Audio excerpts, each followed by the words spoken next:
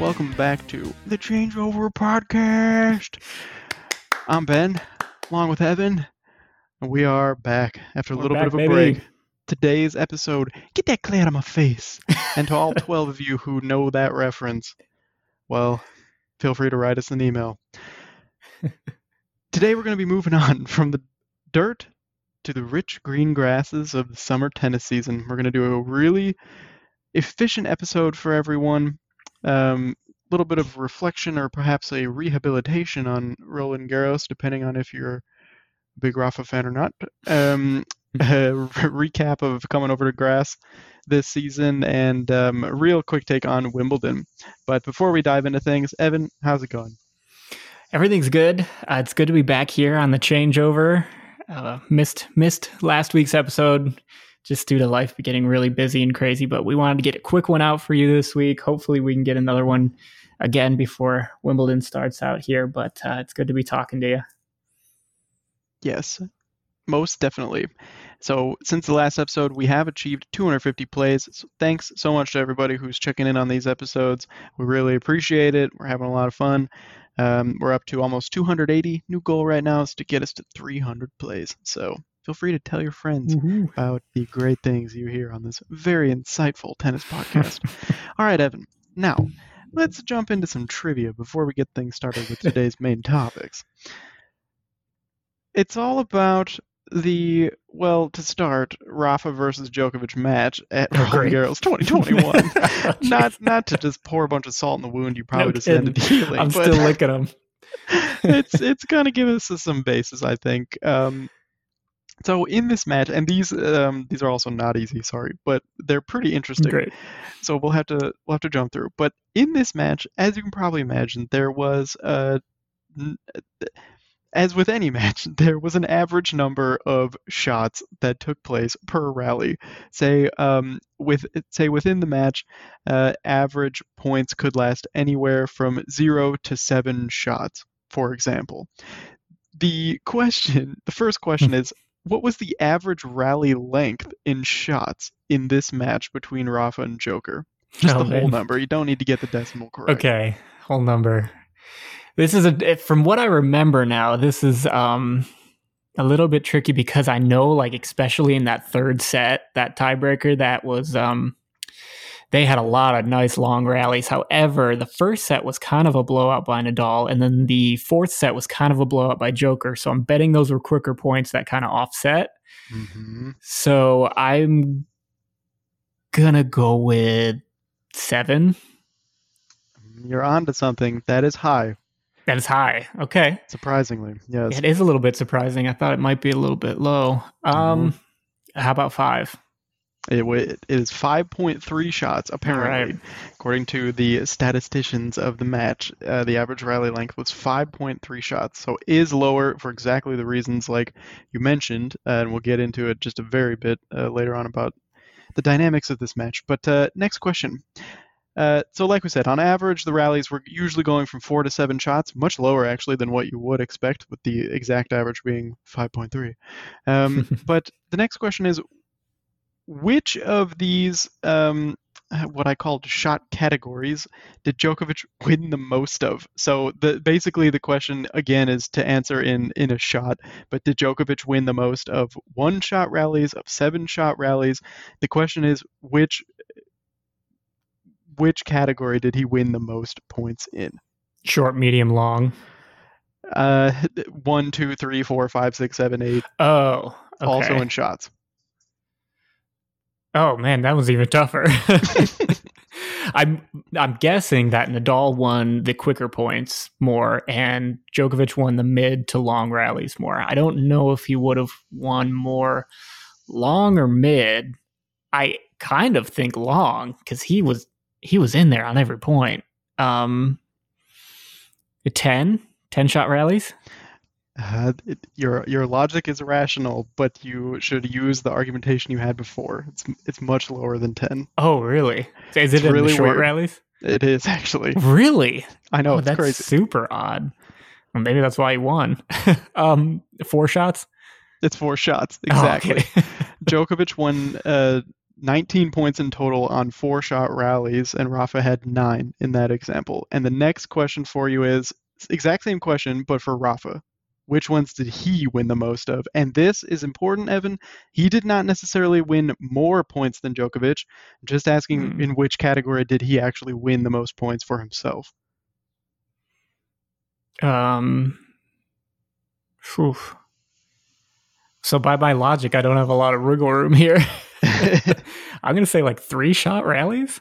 Or am I a little way off? higher. No, it's okay. It's close. You picked 4 for Djokovic. That's correct. 5? Mm-hmm.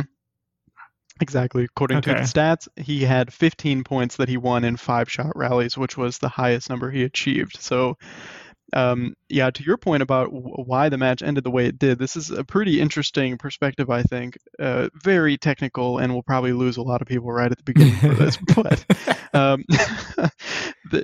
so like you said, the 4-shot rallies, Djokovic won 19, Rafa won 9. The 5-shot rallies, Djokovic won 17, Nadal won 15. But then when things get interesting is the 6-shot rallies, Djokovic 11 and Nadal also 11. So they tied at 6 shots. And then at 7 shots, Djokovic had 17 and Rafa only had 5. Yeah. So the interesting key is that Djokovic did win the long points, exactly like you said, but he also snuck his way into and actually had a majority of these 4-shot rallies and stayed in the 0 to 3-shot rallies really well. So I don't know how much of a role it plays in the outcome of the match, but those were some unique statistics I found. So nice job with the trivia. I do have one more fun one for you here, which has nothing to do with that match. And the question is, which young and up-and-coming player on tour has Andy Roddick-like mannerisms and appearance? And appearance. Oh, gosh. Young and up. He said he's an American, right? He's not. He's not. Oh, actually. He's not. Okay. Oh man, I can't even hazard a guess right now. I can't even think of one. Oh man, is he in the top 100? No. Oh dang, I'll never get it. Just throw a name out there, and then I'll give you a hint. Okay. Who was that guy that played T-Pain that I said was going to win? Oh, I also can't even remember his name. Yeah. He was like a qualifier, right? O'Connell. It was O'Connell. Yeah, Chris O'Connell. No, so it is not O'Connell. It's Taberner. It's not. Okay. It is not. I don't know if you remember, but at Miami this year, there was a player who had kind of like a scary moment where he like sort of collapsed on court? Exactly. Yeah. I forget who that was. It's okay. So it's Jack Draper from Great Britain. Jack Draper. I I know the name. I came across this while I was watching the match, and then funnily enough, I was listening to a different tennis podcast, and someone referenced the same thing, and it was like, this Jack Draper looks exactly like Andy Roddick in his mannerisms, and I was like, I thought the same thing. So then I knew I wasn't crazy, and I was like, I'll throw it in here. So yeah. Look that up. I looked it up myself. There's no one else who posted anything about that. So it's a complete one-off subjective trivia question. But does he have like the real small split step serve? Yeah, so he does this thing. He has a hat with a bill that's pointed like way too tightly. Yeah. And like a similar like jawline looking face to Roddick, and he does that thing before he serves where he hikes up his shirt like over his shoulder before he does it. I remember that. And he does that in exactly the same way. So that's even like a ridiculous thing to notice, but oh yeah, I do it all the time. I mean, your shirt's gonna get in the way. So sometimes you gotta feel like a big server to hit a big serve. Exactly. So why not model the best? Yeah, that's right. So that's our trivia. Great job there. Those were, definitely unique. Moving on, though, to Roland Garros. Short and distant reflection is what we're talking about here, Evan. So I'm going to try not to dwell on it too much. It's been a while, too. I mean, this was partially one of the benefits of not recording immediately after the outcomes of that tournament, because for those of us who have massive respect for Djokovic's game, but wouldn't consider ourselves Djokovic fans, maybe like us, this tournament was more or less like a nightmare, especially for 12 or 13-year-old me looking back in time. But essentially, what happens is Djokovic beats Rafa for the reasons, some of which we just mentioned in the trivia, and then it looks like Tsitsipas is actually going to beat him. It looks like, holy crap, Mm-hmm. this is actually going to happen. Tsitsipas has got him.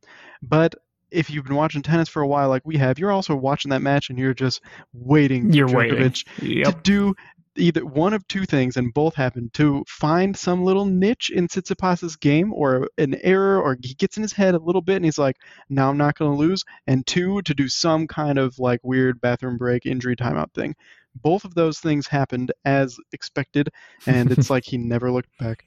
So I don't know. I mean, my just brief thoughts on both of those were, I thought that the Rafa Djokovic match, there was a lot of people saying that was like the greatest match they had seen in years. And I don't know, like for me, it was a good match, but Rafa was like not there at all for me. He was at some points, he was playing well in the beginning, but then he looked really physically out of it towards the end, and Djokovic really made him pay. Like he was all Mm-hmm. over it. And Djokovic played like almost flawless tennis. I was trying to find a Mm-hmm. stat on his baseline um, connection rate, but he was within like a foot of the baseline. It seemed like on almost every ball. So Yeah. that was ridiculous. And then the Tsitsipas match, I like really thought he had it, but it was just classic Djokovic. So I don't know. How did you feel about that, and or how do you feel about it now, the week and a half later? Oh man, I'm less salty now, but it was a heartbreaker. I was more sad than mad Hmm. when it comes down to it, because I mean, everybody thought Rafa was going to get the Grand Slam lead with that tournament, right? And now it's looking like he probably never will. I would expect Djokovic to get to 21 before Nadal does, to be honest with you. I don't know. It And just seems so inevitable. that was kind of a hard pill to swallow.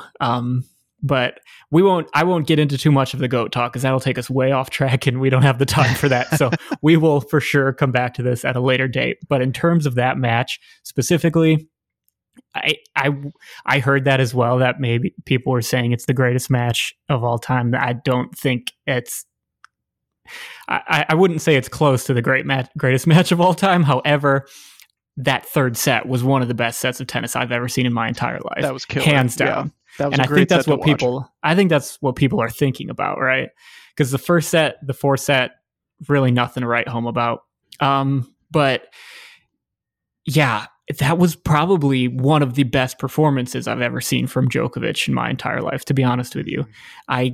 Like you said, Nadal wasn't probably at his best, but I honestly attribute a lot of that to Djokovic and the form he was in for most of that match. He came out pretty slow, but we've seen him do that before. And then he just went into this mode where he couldn't miss. He couldn't miss anything. And he was, like you said, lobbing within a foot of the baseline. It was incredible to watch, to be honest with you. And so at the end of it, you kind of, after that third set went the way of Djokovic, you kind of saw the writing on the wall, or at least I did. And you kind of just have to tip your hat at that point, because Djokovic was the better player on that day. And that's got to be one of the biggest wins of his career, because he took out Nadal, who seemingly was unhampered at Roland Garros. And that's something that no one's ever done twice. Now he has.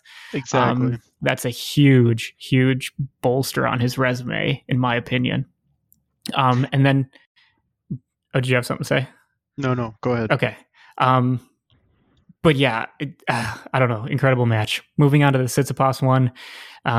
It's exactly like you said. He won Tsitsipas. I was like, yes, he took the first set. Let's go. And then he took the second, and it almost made me more worried, because I was like, uh-oh. Are we gonna see a Musetti type of game here, where Djokovic just kind of like turns it on out of nowhere? And I don't remember the exact quote, but Tsitsipas said something about like when he came back from that bathroom break, it was like playing a completely different person. He was hitting the balls harder. He was being more consistent. He was defending better. And I feel bad for Tsitsipas, because it's like he almost got led into a false sense of security, but that's what you get with Djokovic, and that's part of what makes him so hard to play. Is he always keeps you guessing. You never know what you're going to get on any given point, really, with him. I know. And that's tough. And mentally, that's tough. Very tough, especially when you're playing a best of five. It's your first Grand Slam final. Much props to Tsitsipas, but he's just not the mental player that Djokovic is. I think Djokovic probably is the best in terms of the big moments we've ever seen on the tennis court. So I don't know.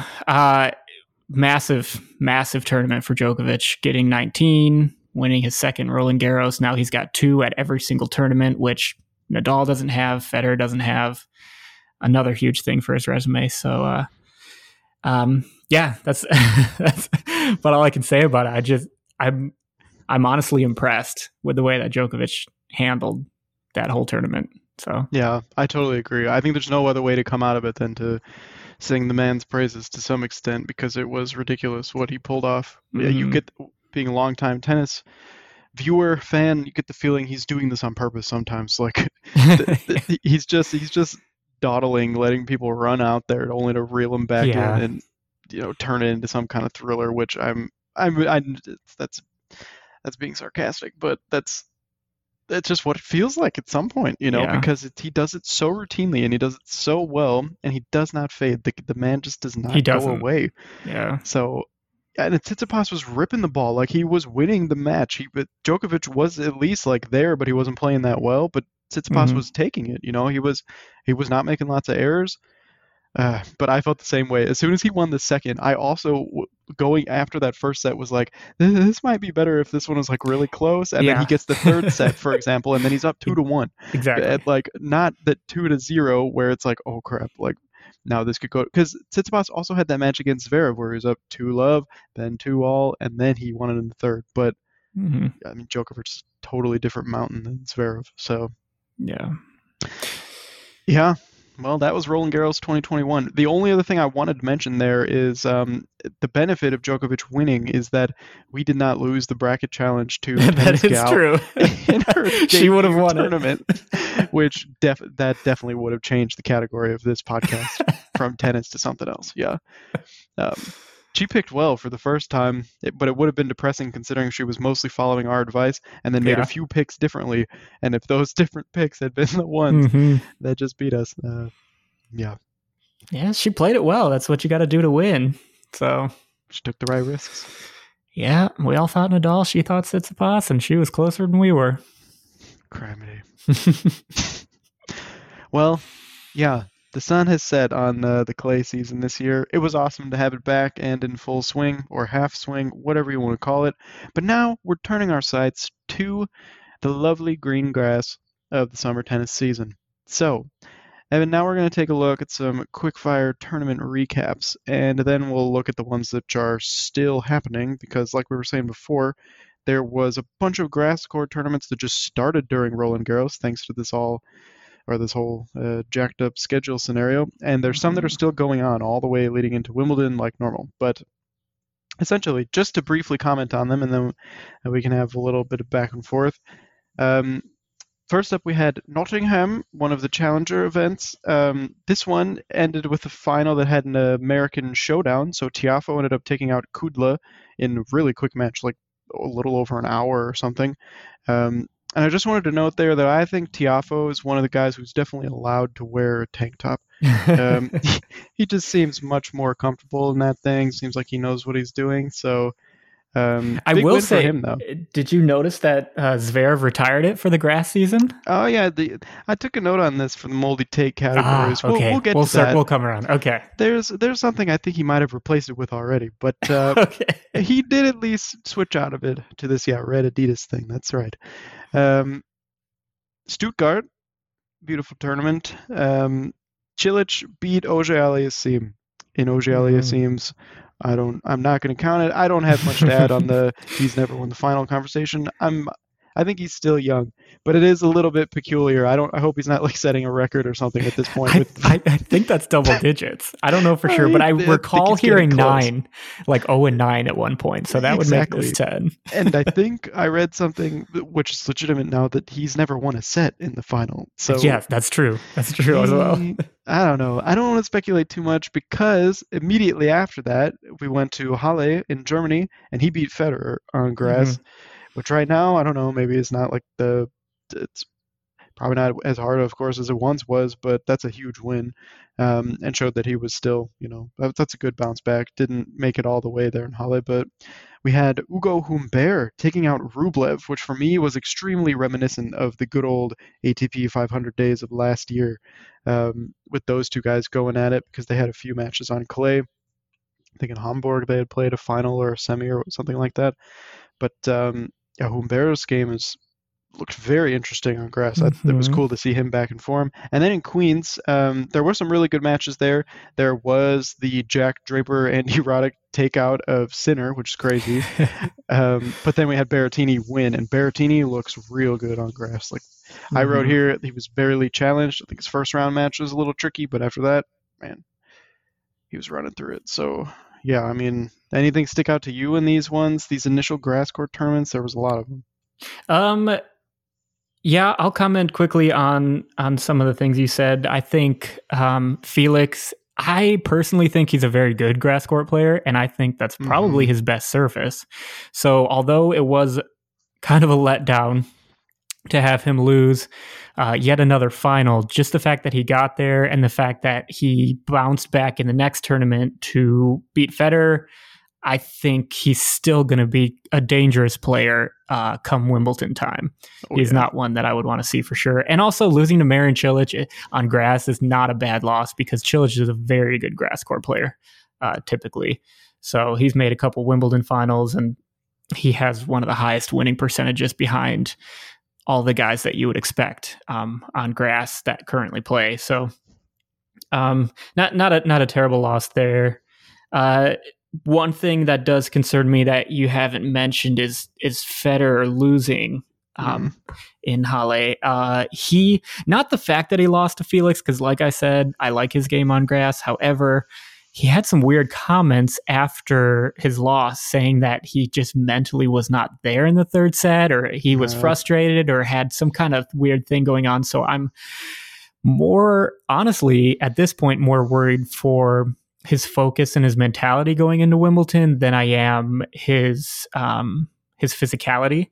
I think he's one of the best players at keeping the point short and on grass. It's a very, easy thing to do. So I do think he's still one of the favorites for that tournament, but I really hope he can come like mentally prepared for those championships. Mm. It's all speculation. We've only seen him play one grass match, and we have only seen him play like a small handful of matches here this year. But I don't know, that just those comments made me a little bit nervous for him. Let's see here. What is this now called? The Chinch Championships, Queens. Chinchilla.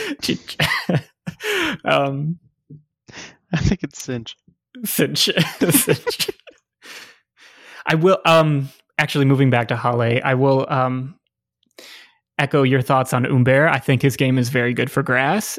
We saw that big win over Rublev, who I also have said in the past that I think he has a good game for grass. So I think those are two players we're going to have to watch for sure at Wimbledon. He just pulled out of Mallorca, and we'll come back to that, I suppose. But I think it's probably... I tried to look up anything I could, and I couldn't find anything on it, but it was like right after it happened. So I think it's probably fatigue, not an actual injury. I hope so, at least. But yeah, Matteo Berrettini, from the moment that tournament started, I was like, this guy's going to win it. He has the perfect game for grass, and he has been in great form. Pretty much, I mean, ever since Monte Carlo, he's gone deep in every tournament that I can remember. So he's for sure one to watch as well. And then he's only going to have that much more confidence now that he's got this 500 level biggest tournament he's won under his belt, moving into Wimbledon.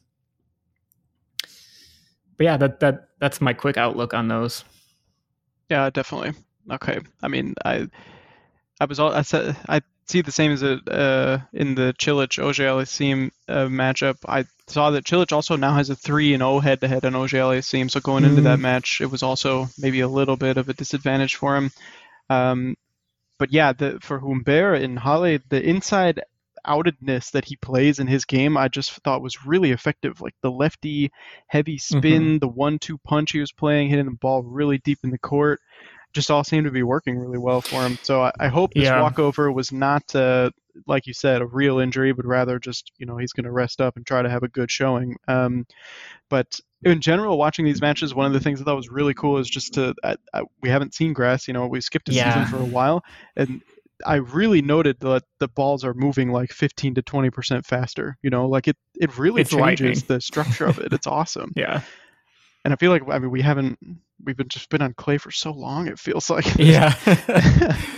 That is it's true. really exciting to make this switch, and it's Yeah. kind of crazy. We'll get into this how you have to make that transition, but now Hmm. we got two active tournaments in place right now. We got Majorca and Eastbourne.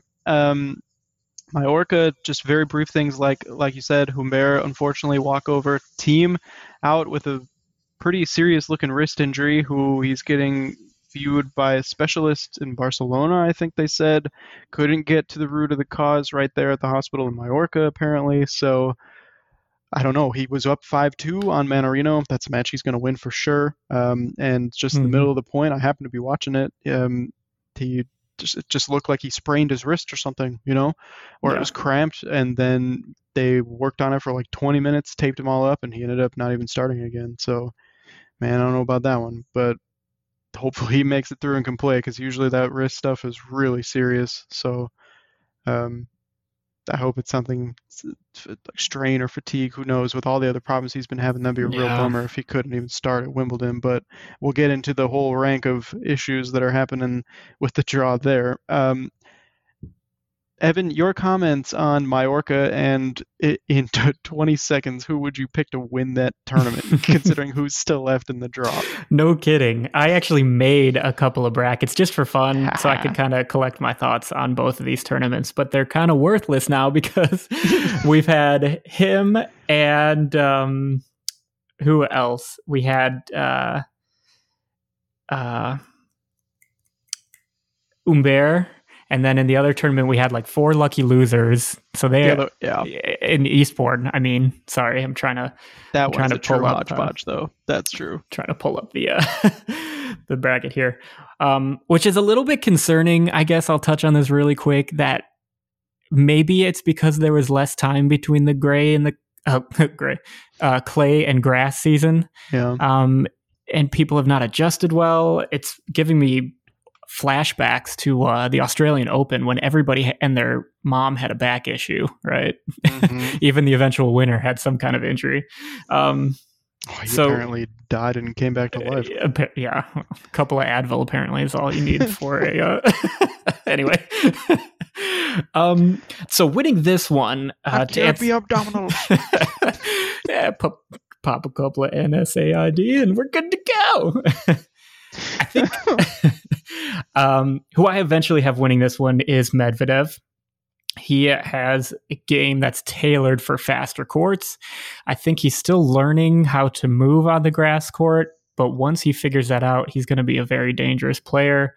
He's got Ruud up next here, but I don't think Ruud is going to pose much of a challenge because the things he does well does not really translate well on grass. He had a good win against Sandgren, straight sets, but I think Medvedev is going to jump on him early and take all the time away from him and win that pretty easy. And then, yeah, I think potentially Batista Agut could give him a run for his money because that's another guy that could be benefited by grass.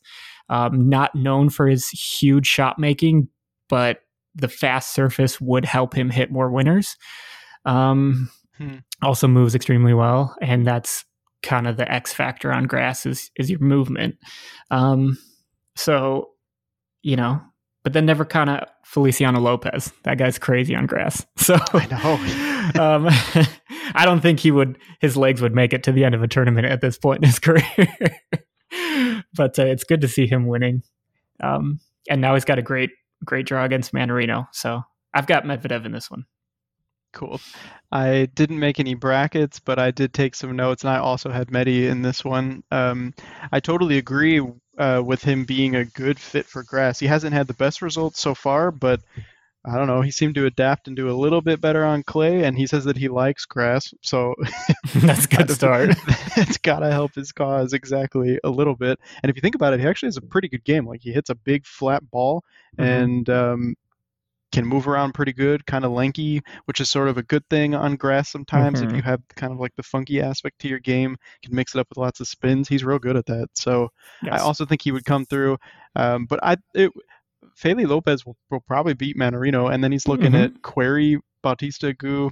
Yeah, that would be tricky if he's in good shape, but yeah, who knows? Hey, maybe Sam Query. Don't give. I'm not getting my hopes up on that guy anymore. To initiate some of his grass court madness. I hope he Oh, beats Djokovic at Wimbledon. Anyway, we'll oh, get back to that again. been there Uh, before. how funny would that be? That will literally never happen. Okay, so we also have Eastbourne, and this one is also, like you mentioned, a total hodgepodge in terms of the bracket. Monfils got beat early by uh, Shocker. another guy from Australia, basically the O'Connell of this tournament, I guess. But um, he's out. But so far, other than that, there's not too many injuries, thankfully, in this one. Looks like everybody's healthy or at least made it through the first couple rounds. Yeah, I mean, looking at this one though, what did you put in your bracket coming through? Because here I had to really sit and look at it for a while before I took a uh, stab in the dark. well, so this one was difficult because, like I said, there's four lucky losers in here, and I honestly forget who they replaced. But when I made my bracket, they were all like seeded players. But so I had them going much further than I probably normally would have. Now, my overall winner, I'll just cut to the chase here. I had Demonauer actually winning this tournament. I Nice. think he's another player who has not had a good year in general. However, he could be a very good grass court player, just due to his feistiness, how quick he can be, how he can track down the ball. And so far, he had a good win yesterday, maybe today. I forget when that match was. But anyways, he seems to be on the right track. And now that the draw is really opened up, I think the only other person I have on my radar to really challenge him would be Bublik, who has also been doing really well so far in this tournament. And I don't know. I don't have much to say on that, but just looking at it here, I think or Senego. Yeah. He'll play Senego. So, like you said, real hodgepodge. Maybe Ivashka can make some noise. He's a big hitter. He's still in it. So, just took out Popperin. Big one for him. But yeah, what do you think? Yeah. So I had in this one Bublik in my notes winning it. I also think David Nauer has got a good shot, and his draw is pretty good.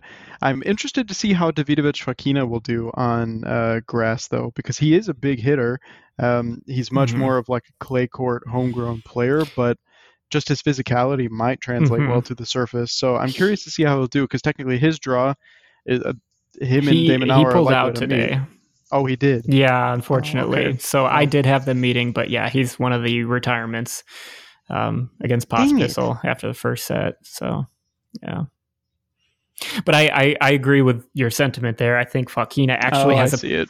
I yeah, updated it now. yeah. I think Fakina actually has a pretty good game that translates to most all surfaces. I don't think he's just a clay court player. Um, just yeah, like you said, due to his physicality. So I'm hoping he is healthy and makes it to Wimbledon. Yeah, would be interested to see how he does, I think.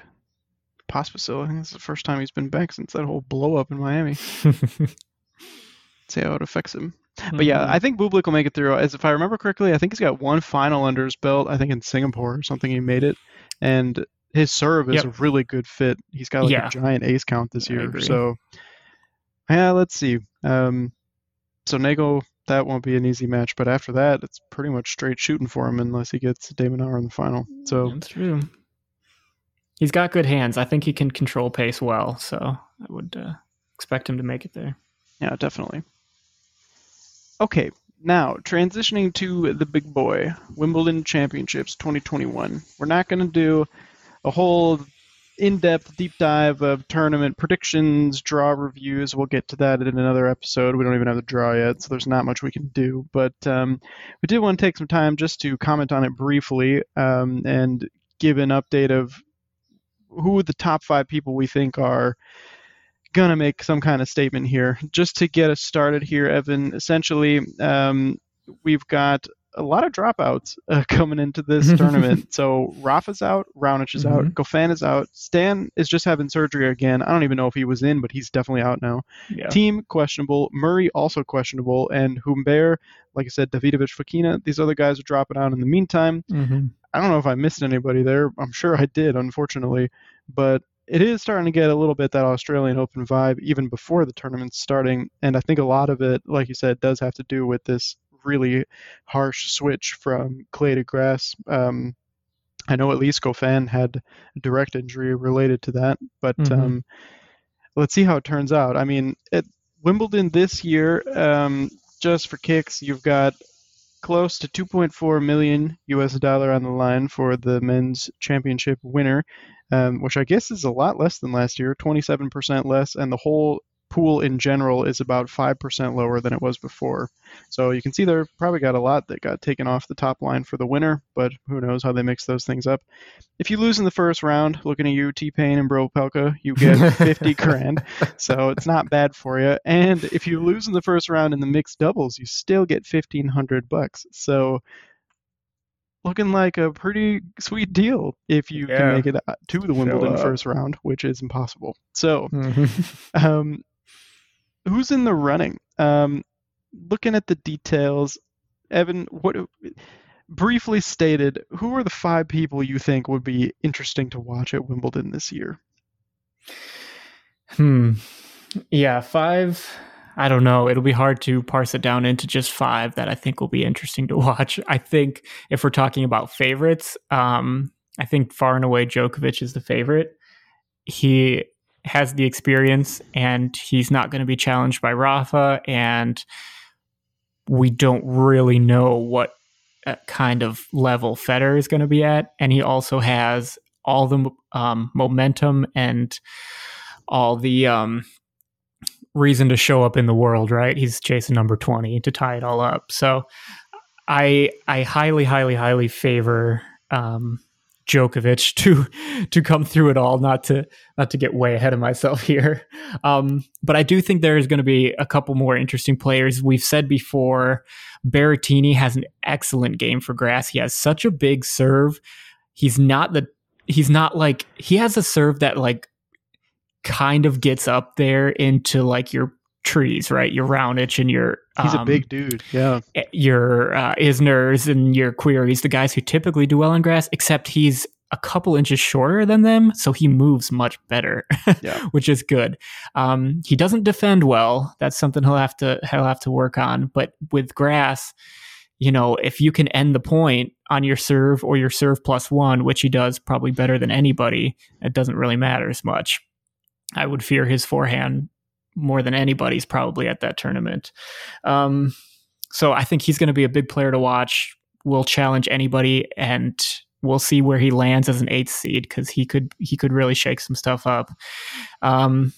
Like we said before, I think Felix could make a deep run here, depending on where he's at mentally. He's got a very good game for it. He heavy ground strokes, short backswings. He could do well here. Humbert, like we've said, can do very well here. One person we haven't mentioned that I thought had a pretty good tournament was Sebastian Korda.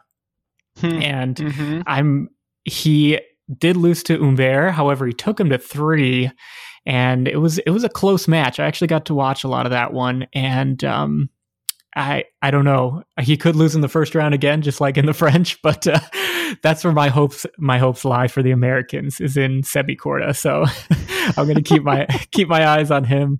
Obviously, the bigger server Americans are probably going to do better, but I don't know. I really like Korda, and I think he did really well in Cali. So yeah, hopefully he does well. I don't know. I don't want to rehash everything we just said, but Medvedev, of course, has a very good game, I think, especially when you're trying to win 3 sets, he's going to be a dangerous proposition to try and beat on this surface because he'll figure it out by the 3rd set. You know what I mean? Yeah. So he redirects the ball very well. He can absorb the pace better than anybody, sans maybe Djokovic, and that's something you got to do on grass. So I think he's probably up there top 2, top 3 in my opinion to potentially grab this one. And then Federer, of course. So somewhere in there, that's 5 people. My 5 to watch. I see here you have potential young guns to make it deep, so I'm gonna put Korda down for my pick on the young guns.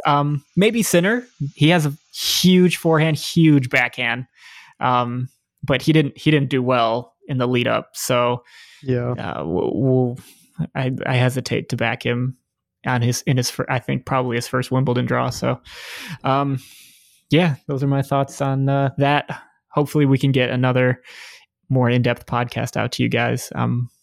But yeah, what are you thinking, Ben? Yeah, definitely. So, I mean, I also have Djokovic on my list for similar reasons. I don't think you can bet up against him.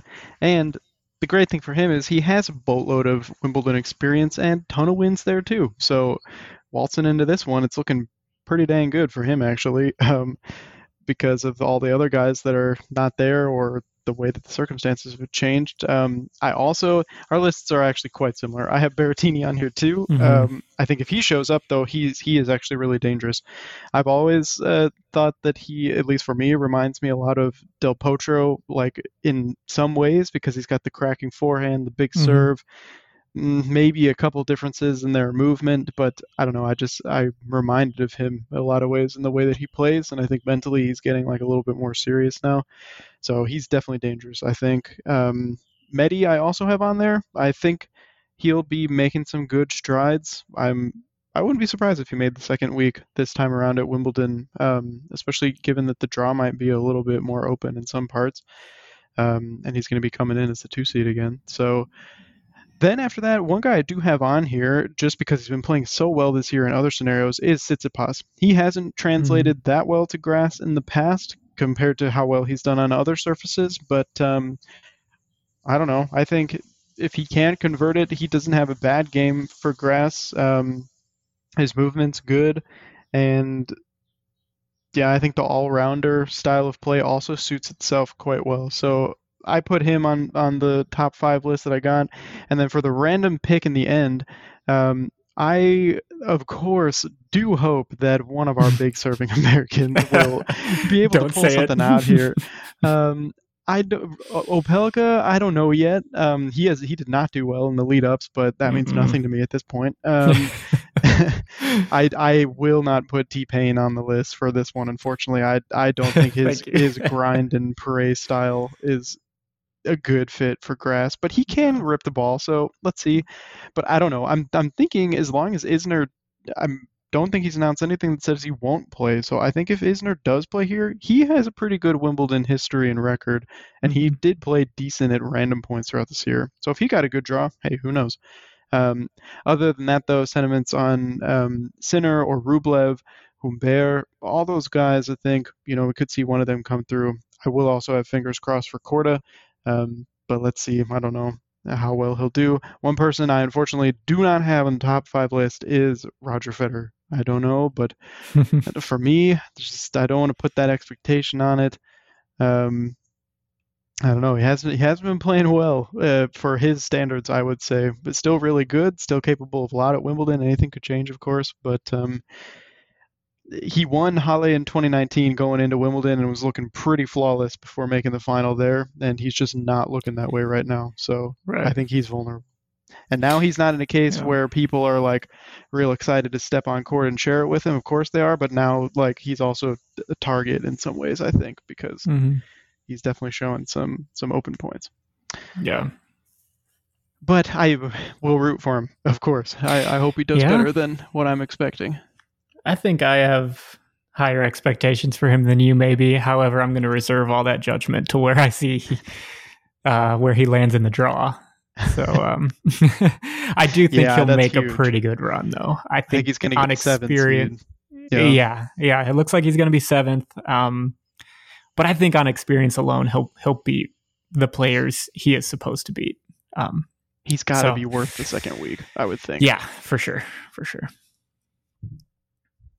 Okay, you're pretty much out of time, right? Yeah, I think maybe we should call it. Yeah, we do still have the moldy take on here because you haven't officially been called for Taverna yet. Should we just get that out of the way right now? We don't need no pomp and circumstance. Episode 15. There's only a few updates here. The one big thing is Evan picked Taverna. We all know it, and it never made it to moldy take because we did the off-script episode 14. Yeah. But fact of the matter is, someone has to take the ding for that. So now we're tied 7-7. The game rolls on. And I just wanted to mention one more thing while we're here. Zverev's tank top has been taken out of the unfinished business list. But I did add another thing in there for Zverev because apparently he got coaching from his brother Misha Zverev courtside while his brother was working for Eurosport as a commentator during his own match.